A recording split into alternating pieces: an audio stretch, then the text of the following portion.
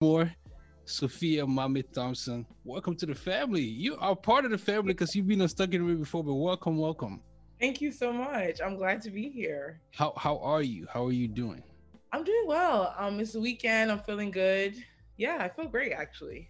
That's good. Always gotta ask, what I'm saying, gotta make sure where people are mentally, spiritually, physically, all that. I appreciate Uh that, and it felt like a genuine, not just how are you. People ask that they don't mean it, but no, no, for sure. I wanna start like this. You say true luxury is having the choice and access to shop mindfully. What do you mean by that? yeah.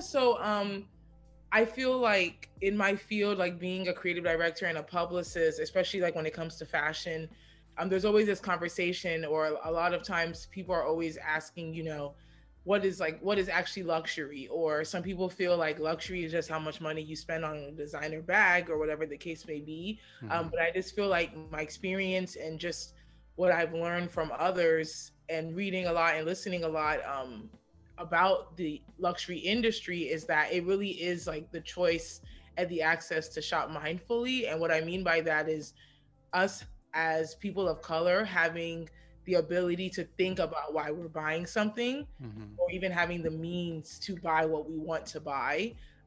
And the thought honestly just came to me when I was really trying to figure out, okay, so if every brand is calling themselves luxury, then like what is the true luxury, right? It's like nowadays when somebody comes up with the brand, everybody is like luxury this, luxury that, or they have a Mm-hmm. certain aesthetic that, we all start to look the same in a way.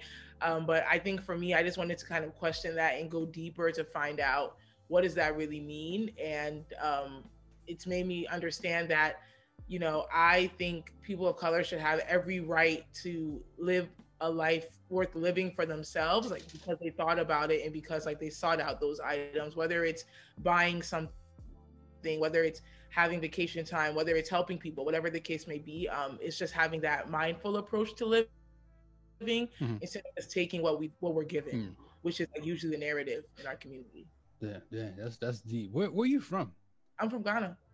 Born and raised? Well, I was born here, Oh, but you were born here. All right, so yeah, first generation. yes, first generation DMV all day, but I'm also Ghanaian. Hey, where'd you go to college and what did you study? Oh yeah, so I went to school, two schools for undergrad. Mm-hmm. First I went to Marymount Manhattan in New York, and actually when I was in New York, I was studying philosophy and religious studies. I thought I was going to go Mm-hmm. to seminary, which is really funny. So that was my freshman year, and then I transferred to UMBC in Mm-hmm. Maryland. Shout out to UMBC for the rest of my college career. So that's really the school I always claim. And at UMBC, I studied Africana Studies, which was honestly just Black studies in the terms of history, urban development, economics, etc. So I literally studied the Black American experience, just the Black experience in general, and what that experience is like with business and culture in America. Yeah. Being descendant of Ghanaian parents, was there anybody in your family that was into the influence into the entrepreneur field, and how much of an impact did they have on you, if any? Sure. So honestly, both of my parents are entrepreneurs. Uh, Mm-hmm. Growing up, they're both like born salespeople. I would say just naturally. Like my dad can sell a rock to the ground, like anything.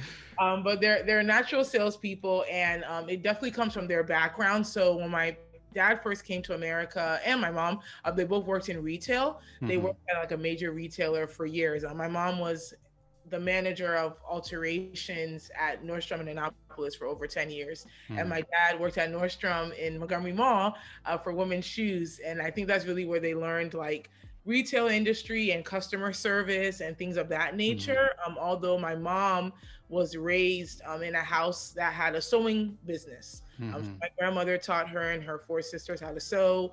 They had a garment factory. They had a uniform school, all that good stuff. Mm-hmm. And my dad is just a hustler, honestly. So he came from a very different background in Ghana. He wasn't really privileged in the way my mom was, but he figured it out and was able to, really learn how to sell things in order to get what he wanted. And from there, when they were done working in retail, My mom went on to go open her own business in the bridal industry. She owns a bridal store.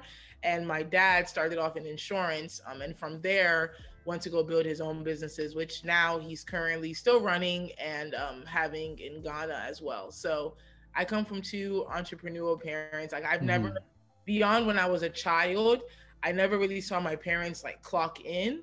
And even if they did clock in, they were always like in a managerial or supervising role of some sort. Yeah. So at what point did you say, look, I need to create a PR agency, PR firm that, you know, is for women of color to empower, keyword empower them, you know, to build their brands and strong brands at that?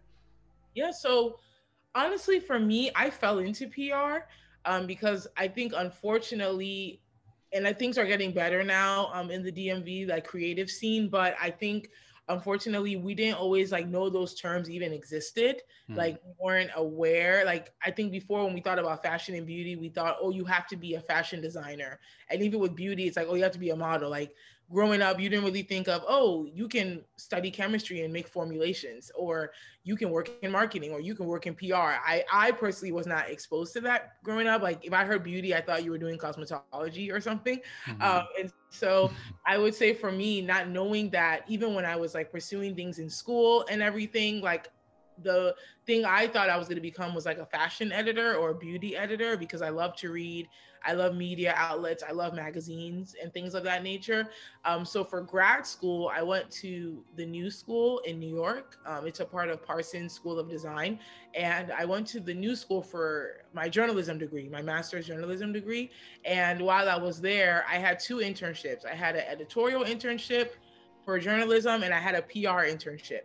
And I came to honestly just love my PR internship more because number one, they were paying me. And like as a grad student, it was like, okay, cool, I can get paid for this. I didn't even know, like my ideas are worth paying for. And then number two, I loved how I could combine my different passions in PR. So if I had a passion to, you know, host an event, or if I felt like, let me plan a pop-up shop for this client, I can do it. Whereas with the editorial side of things, you're rather waiting for things to happen and then you're interviewing about it or you're writing about it. And although like both are needed to help brands grow and to give exposure to people, I really found like the energy in PR. And so that's what attracted me to it. And honestly, I used to go back and forth on it, like, oh, but I still love editorial and, you know, I love to write and things like that. But even like with what I do now in PR, I'm always writing. Like if I'm pitching a client or reaching out to media on behalf of a client, I'm writing the story for that client first. So I would say that I fell into PR just by doing it. And I'm a do it, so it was natural to me. So my guess is SMT PR stands for Sophia Mame Thompson PR. Yeah, exactly. All right. So what I want to hear like the story behind its forming. Like what, you know what I mean? Like what was it that was like, yo, listen, I'm gonna start this agency and not just work for somebody, but I'm gonna do my own thing.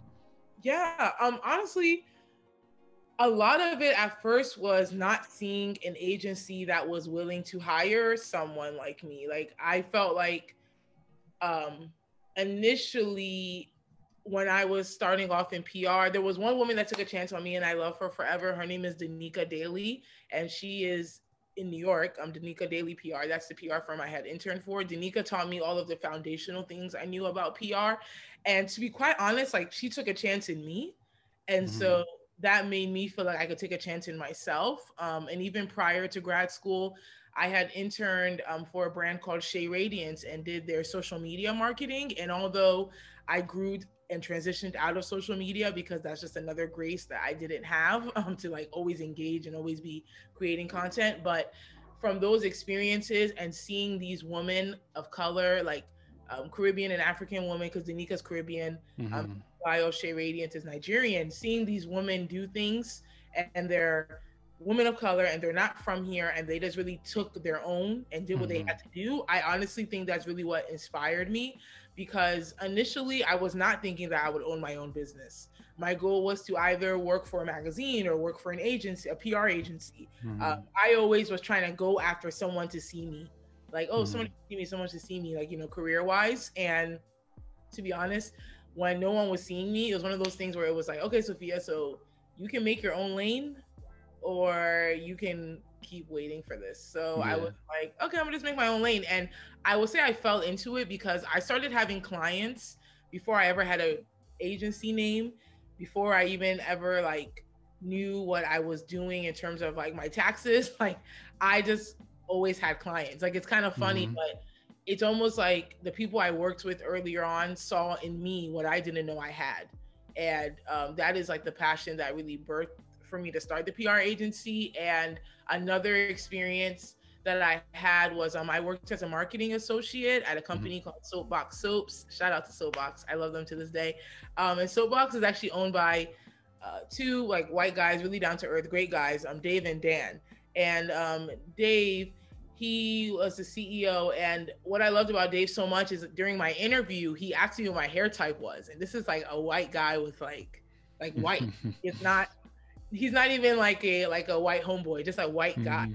And I was so intrigued by like, wow, like you care about your brand this much, and you know that you want to reach people of color, that you even know what hair types are, right? Like, Mm-hmm. you know, and he didn't say it in a derogatory way. He said it in a way to like relate to me and Mm-hmm. make me feel seen in an environment where I was the only Black person. And I just remember thinking like, wow, like if somebody that's not in our culture can make me feel seen that way, like what can I do for others to feel seen that way? Yeah. So that's really what made me go after that. And all of those people, and even more that maybe I'm forgetting to mention, who I still appreciate, they made me realize that our gifts and our passions can help us earn a living.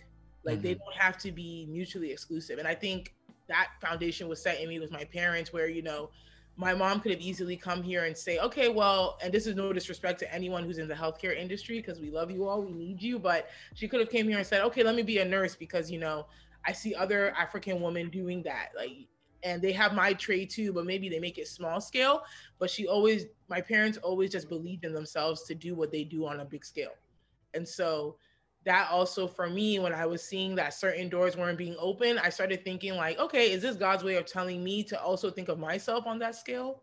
And so, yeah, that's how that came about. Just seeing others bet on me and bet on themselves made me want to bet on myself and others as well.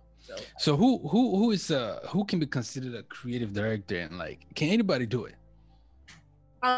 Not everyone can do it, depending on how you define it. So I define creative director as a creative project manager. That is how I define it. You are figuring out whether it's for a client or a project of your own, you are figuring out the storytelling. You're figuring out what needs to be told in each frame of the storytelling. And you're also figuring out who needs to be hired to get this story done. When are we meeting to discuss the story? When are we paying these people? Where is the location? Like a creative director handles all of that, much in the same way a project manager would handle an IT project or a restaurant, whatever the case may be. A lot of people, when they hear creative director, are more so thinking of like one particular role. Like somebody might hear a creative director and think, oh, you're the person that is styling the set, for example. And although a creative director might get involved in the styling, they're really the person that has like the bird's eye view to know, okay, what is going on that we need to share and talk about. And so I would say everyone can't be a creative director because, well, everyone can't be it and do it sustainably and successfully because it takes a lot of planning and thinking ahead. And so someone might think like, oh, I can be a creative director, you know, I dress well or I style well. Like there's even some great stylists, right, that even find that, okay, no, I need a creative director because I need to know what is the timeline that I have to get clothing in order for us to have this shoot next Saturday, right? Whereas like, if you think you're just going to do something because you have ideas, to be very honest, it doesn't always come to pass. So I'm that person that takes ideas from concepts into fruition, and everyone's not able to do that, and that's okay, right? Like we all have our strengths, and I think that a lot of my clients have amazing ideas, and the people I've worked with have amazing ideas, but sometimes they need that person that's going to actually see it to completion, and then that's where I come in as a creative director. What is PR? Like what is public relations, and how do people get it wrong? Like how can a brand get public relations wrong? Sure. So public relations is honestly, in my simple definition, just the public's perception of you and your brand. Mm-hmm. Like it's literally what the word says, public relations. So it's how you relate to the public. How does the public see you? How do you want your brand to be seen that the public doesn't currently see yet? So for example, someone may want to be known as warm and welcoming, but your branding as a package makes the public feel like you think you're high and mighty, right? Mm-hmm. So it's one of those things where PR is really just how the public perceives you. And the way that I come into that is I listen to my clients and what they want for their brand publicly and through their brand messaging. And from there, I come up with strategies that we can share that message with the public, which is the PR side of things. But then I also work on the branding side of things to make sure that what we're packaging and what we're sharing is what you want for your brand and your business. And so, like my former example, if you're saying you want something warm and all of your branding is like dark and doesn't show who you are, then I'm going to give you brand advice on, okay, we need to do XYZ before I share this with the public. Yeah. So, yeah, that would be how they work together. One last definition here. What is brand copy and how is it different from brand imagery? Oh, sure. So brand copy is what you say about your brand. And so it is how you define your brand. It is what you write in your social media captions. It's what you write on your website. It's even what you write for your product descriptions if you sell a product. And if you have a service, it's what you write for your service description. So that's copy. So copy is simply just words that have a particular purpose. And so you may even hear an editor or a journalist refer to copy when it comes to writing about something for a media outlet. And brand visuals are what we see of your brand. That is videos, photography, content. Those would be things that are considered visuals. And so if I'm reading the copy that you've written and I'm seeing it, then those are all underneath that visual umbrella. Yeah. Personally for you, how difficult or successful, in the broad spectrum of left to right success and difficult has it been for you building this brand, from when you had it as an idea to today when it's like, you in it doing the thing? How has it been for you personally? For me personally, I wouldn't say starting or building the brand has been difficult, because to be very honest, I've been very graced with my brand or my PR agency. I've never had to struggle for clients. I've never had to go look for clients. That has never been a struggle for me, to be very honest with you. If anything, the biggest struggle was getting over my own uncertainty, like, is this really for me to like launch into it? But once I made the decision and went full hearted, just knowing that I can have different passions within the umbrella of PR, it like took off from there. Like when I made that decision and agreed with what I felt like God was telling me, it moved on from there. But the difficulty, I would say, it was scaling the business and continuing to try to scale the business. And what I mean by scaling is like, what should I be doing for the business to grow? What can I be doing that as the business is growing, that I'm not losing myself? So like, what kind of team do I need? How can I be sustainable? I would say that part has been more difficult for me than the actual starting of the agency, which is just like the maintaining. And honestly, in the maintenance, like I'm really great with like project systems and management and all of that, because that's what I do for others too. So good at that stuff. But I would say the maintaining in the sense of like, do I have vision for my agency, like to go beyond? Because it's very easy to kind of feel like, okay, well, I'm able to pay my bills now, so I'm good. And I'm trying not to be that way. I want to be like, okay, if I'm able to do XYZ now, who can I bring on? Like, what interns can I pour into? Like, who am I forgetting that I need to be considering? And even just honestly, the difficulty of differentiating yourself as a publicist, because everyone nowadays is a branding expert. Everyone does this, everyone does that. And honestly, I kind of feel like sometimes branding and marketing is the new healthcare, where like everybody does it in some kind of and so that difficulty in terms of, okay, what am I going to offer my clients that is different? And what am I just going to even offer the world? Like, I believe, God gave me my business. So it's like, what am I going to give to God that he really wants me to do it for? And that's something I feel like I'm always uncovering. Like, I think I just recently even realized who my type of clientele is. And I've been doing this business now for almost 7 years. Mm. And it literally just came to me this week. It's kind of funny. Mm. But yeah, so it's like a lot of what I do is really trial and error. And so the big difficulty is scaling, like I said. And then the other difficulty, to be very honest with you, is just educating people on why my service is needed. Because to my point, because we are the age of social media and information, a lot of people just feel like, okay, well, I can just go on YouTube and figure out my brand plan, right? But like my own clients will tell you before hiring me, some of them have like bought these courses and done these things. And don't get me wrong, like the people that are creating these courses, I know a lot of them have great intentions. Some don't, but most of them do. And so it's not even the course sometimes, it's the fact that it is difficult to work on and in your business. Mm-hmm. And so I'm able to empathize with my clients because I know how difficult it is for me to literally be a PR agency, but then also do PR for my own agency. So like with knowing that, it's like, okay, we need to work in our business because that is how we're getting clients. That's how we make money to grow the business. But then I also need to make sure that I am bringing attention to my business because that's the only way I stay relevant to even have clients. And so that balance, I will honestly say, has been the most difficult for me at this time. I'm sure that it will get better and it will change and I'll have a new difficulty because that's life. But at the moment, like that's my difficulty. That said, what beautiful piece of advice do you have for women who are coming after you in this lane or who are in it right now, in your shoes right now? What beautiful advice do you have for them? Based on your experience, what would you say? Look, this is what I've learned. Like, walk the other way or walk like this. Honestly, I have learned not to reinvent the wheel. I think a large part of like the blessings I've seen in my business is because I listened to people who did it before me.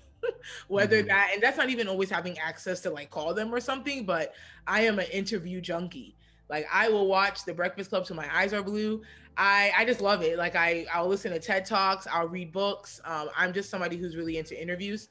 And I would say that sometimes as entrepreneurs, we want so bad to like just be this person that knows everything. And the reality that I learned by looking up to people is that they didn't know anything and they just listened to the people that did.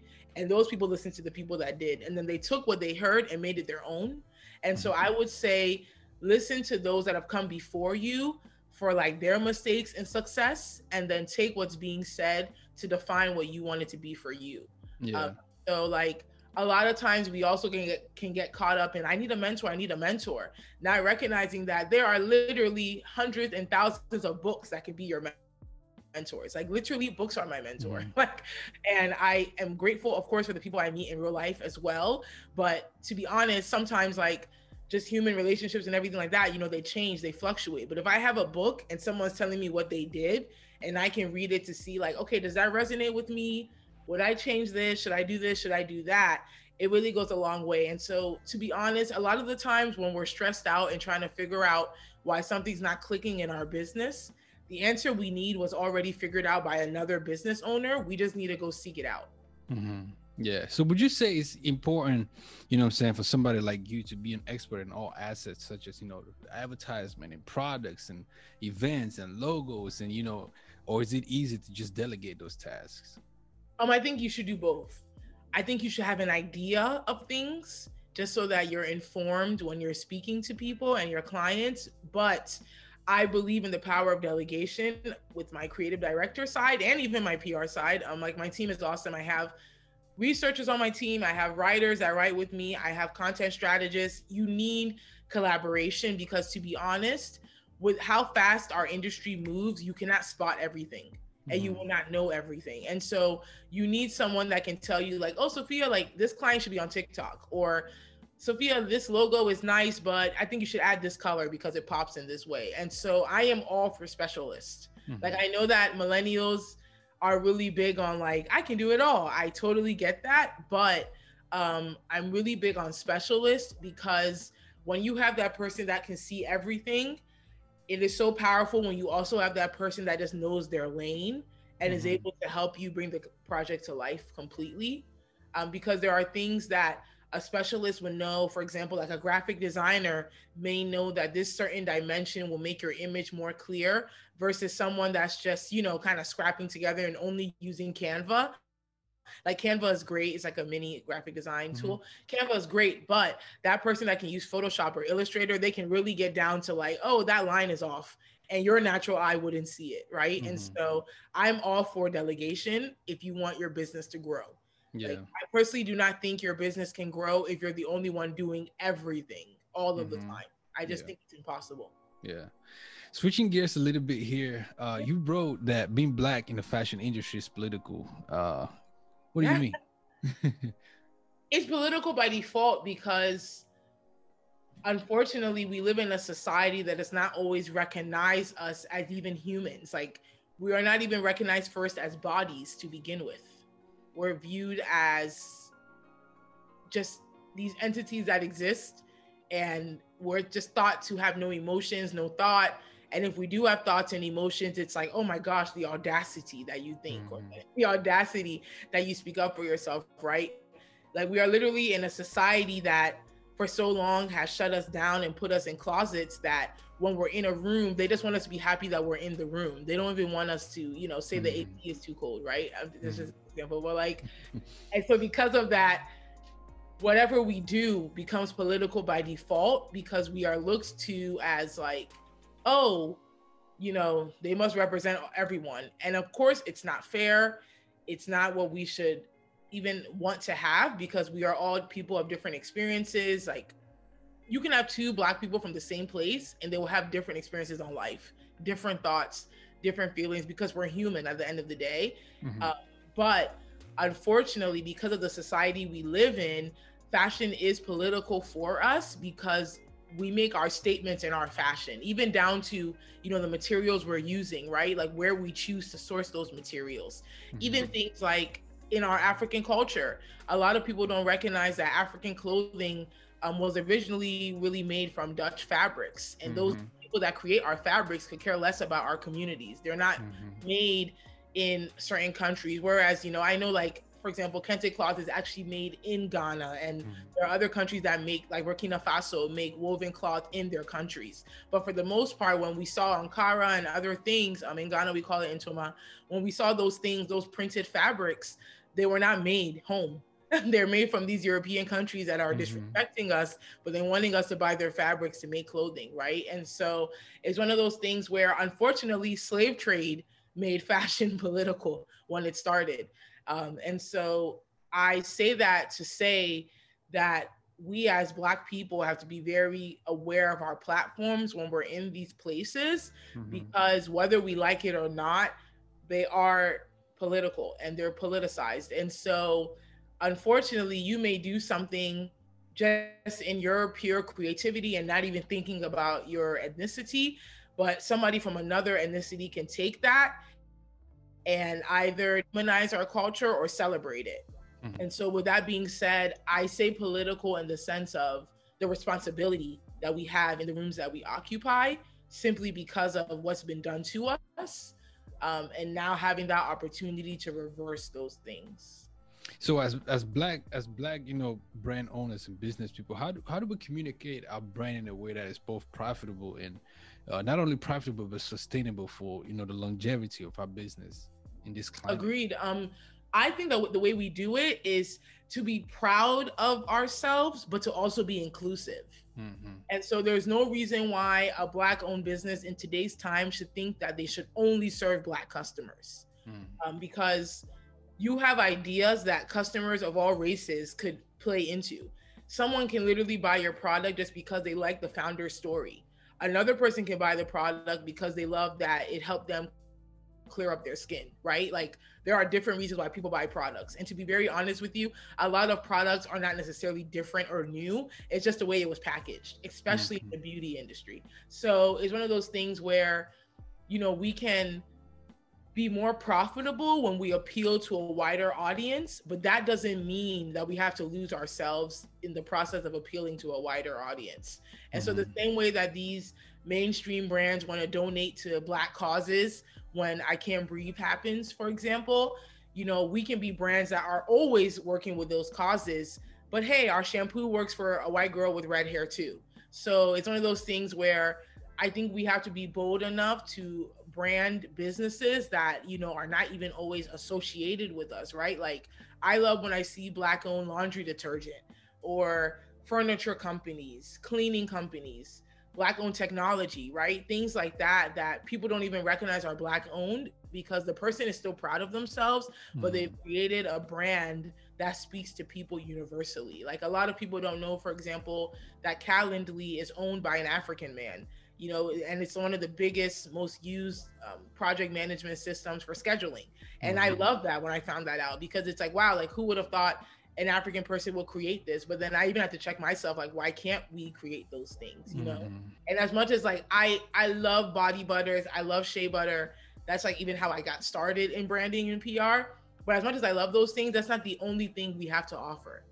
You Mhm. know, like we don't only have to offer shea butter and body care products. You know, there's so many things we can offer. Like if you go back home, our carpentry, even our ideas, even planting. Like I love nowadays, I see a lot of black owned plant brands. There's Mhm. so much we can do. And so the way I think we can be profitable is by being black owned, yes, but we're also inclusive. And so I Mhm. think that's the best way for our businesses to grow. Man, that's I completely agree. How what brand or or business if you work with that you would absolutely love to work with a gun or currently working with that you like, yo, listen, if this when this contract is over, I would absolutely love to work with him again. Oh wow. I feel that way about everyone. Uh, so because I feel that way about everyone I work with, I'm going to say someone I would love to work with. Uh-huh. I would love to work with Pierre Moss, Kirby G. Raymond. He's a designer, and the brand name is called Pierre Moss. And I love Pierre Moss because I just love that they really do it for the people. And I love how multifaceted he is. So it's like, okay, we can be luxurious, but we can also sell things that, you know, everyone can afford. And we can also sell things that have a meaning and a story. And we're also going to create like a social works component to it in New York through a program they have called My Friends in New York, something like that. Hmm. So I love creatives that are not just creating for the sake of creating. Like no offense, but that's one of my like biggest pet peeves when Hmm. I see on social media someone has a beautiful image, and I totally understand creating art for the sake of creating it, but after a while it kind of gets like, okay, so you did another photo shoot for what? Like I'm really Hmm. big on what was it for? Like was it to show us ourselves and to make us proud? Then awesome. But was it just to show that you can do a shoot and hire makeup artists and hair and glam? Like I don't that doesn't really move me. Like I'm really into brands that have a meaning. On And so purpose. on purpose, exactly. That is my brand. That's what I'm wearing. So Hmm. because I'm on purpose and I'm purposeful, I'm always thinking about that. And another person I would love to work with, even though I know he gets a lot of flack, I would love to work with Virgil Abloh because Hmm. number one, because he's my Ghanaian brother, period. I don't care. So that's why I love to work with him. And of course, we hold each other accountable too. So I'm not saying I condone everything I've ever heard of him, but I love how Virgil is not limited. He's like, I'm going to create Off White. I'm going to be the men's lead at Louis Vuitton. I'm going to design furniture for IKEA, and I'm still gonna have tutorial sessions for kids in school back in Ghana. Like I love that. And so Yeah. I am really moved by honestly a lot of the time, and it's not to say women aren't doing this because a lot of women are doing amazing things and their wives and their mothers and their friends and their sisters, and I look up to so many amazing women, but I do think sometimes I get a lot of inspiration from black men just because in my field, just because of all of the things that have been against all of us and how they're able to not pigeonhole themselves in a Hmm. way that I think sometimes people try to pigeonhole us women too much into doing one thing. But when I see black men being able to do different things at a time, even if you're not doing it all at once, I'm very inspired by that. And it really moves me. And so, like, with that being said, maybe a woman I would love to work with. I would love to work with Amanda Seals in some capacity. I don't know how, but just in some capacity. Hmm. I'd love to work with another designer named Aurora James, who designs for a brand called Brother Viselli's, and Solange. I would love to work with Solange. I just feel like, you know, she defines being multifaceted. And I would love to work with my favorite musician ever, Beyonce. I am a big Beyonce fan. I don't apologize for it. And I'm not just a fan because like she's Beyonce. I'm a fan for her process. I love who she hires. I love how her team works. I love how they're just thoughtful. Like everything she does, down to what her nail color is thoughtful. And so, because of that, I would love to work with Beyonce. I would say she is like my top person. If I had to work with anyone, I would either work with her directly or I would work with her brand Parkwood because I'm just, even their PR team, I'm amazed by them. So, yeah. So, for those who would love to work with you, how can they connect with you? How can people reach out to you and all that great stuff? Oh, thank you. That's such an honor. For people who would love to work with me, you can visit my website at smtpr.me and you can learn more about us, what we do, schedule a consultation. You can also follow us on social media to see like what's recently been happening with us and our clients. And that is on Instagram at smtpr_. And that again is S like Sophia, M like Mohammed, T like Thompson, P like public, R like relations. So yeah, SMTPR. Dang, I love it. Listen, Sophia, this has been dope. I learned quite a few things, man, and you know, I wish you the best and everything, and you know, hope to work together in the future. Yes, thank you, Reflux. You guys are doing amazing work. I love Stuck in the Middle. I love what you all stand for, and I pray all the blessings and connections for you all in the future. Amen. Appreciate it. Listen, if you are watching on YouTube, we just had the pleasure of speaking with Sophia Mommy Thompson. She is the founder of SMTPR. Listen, hit them up, get right with branding your business and all that great stuff. If you just want to connect with her on, you know, talk fashion, talk, you know, all that stuff, I'm sure you wouldn't mind. Yeah, of course. On my personal page is Sophia Mame.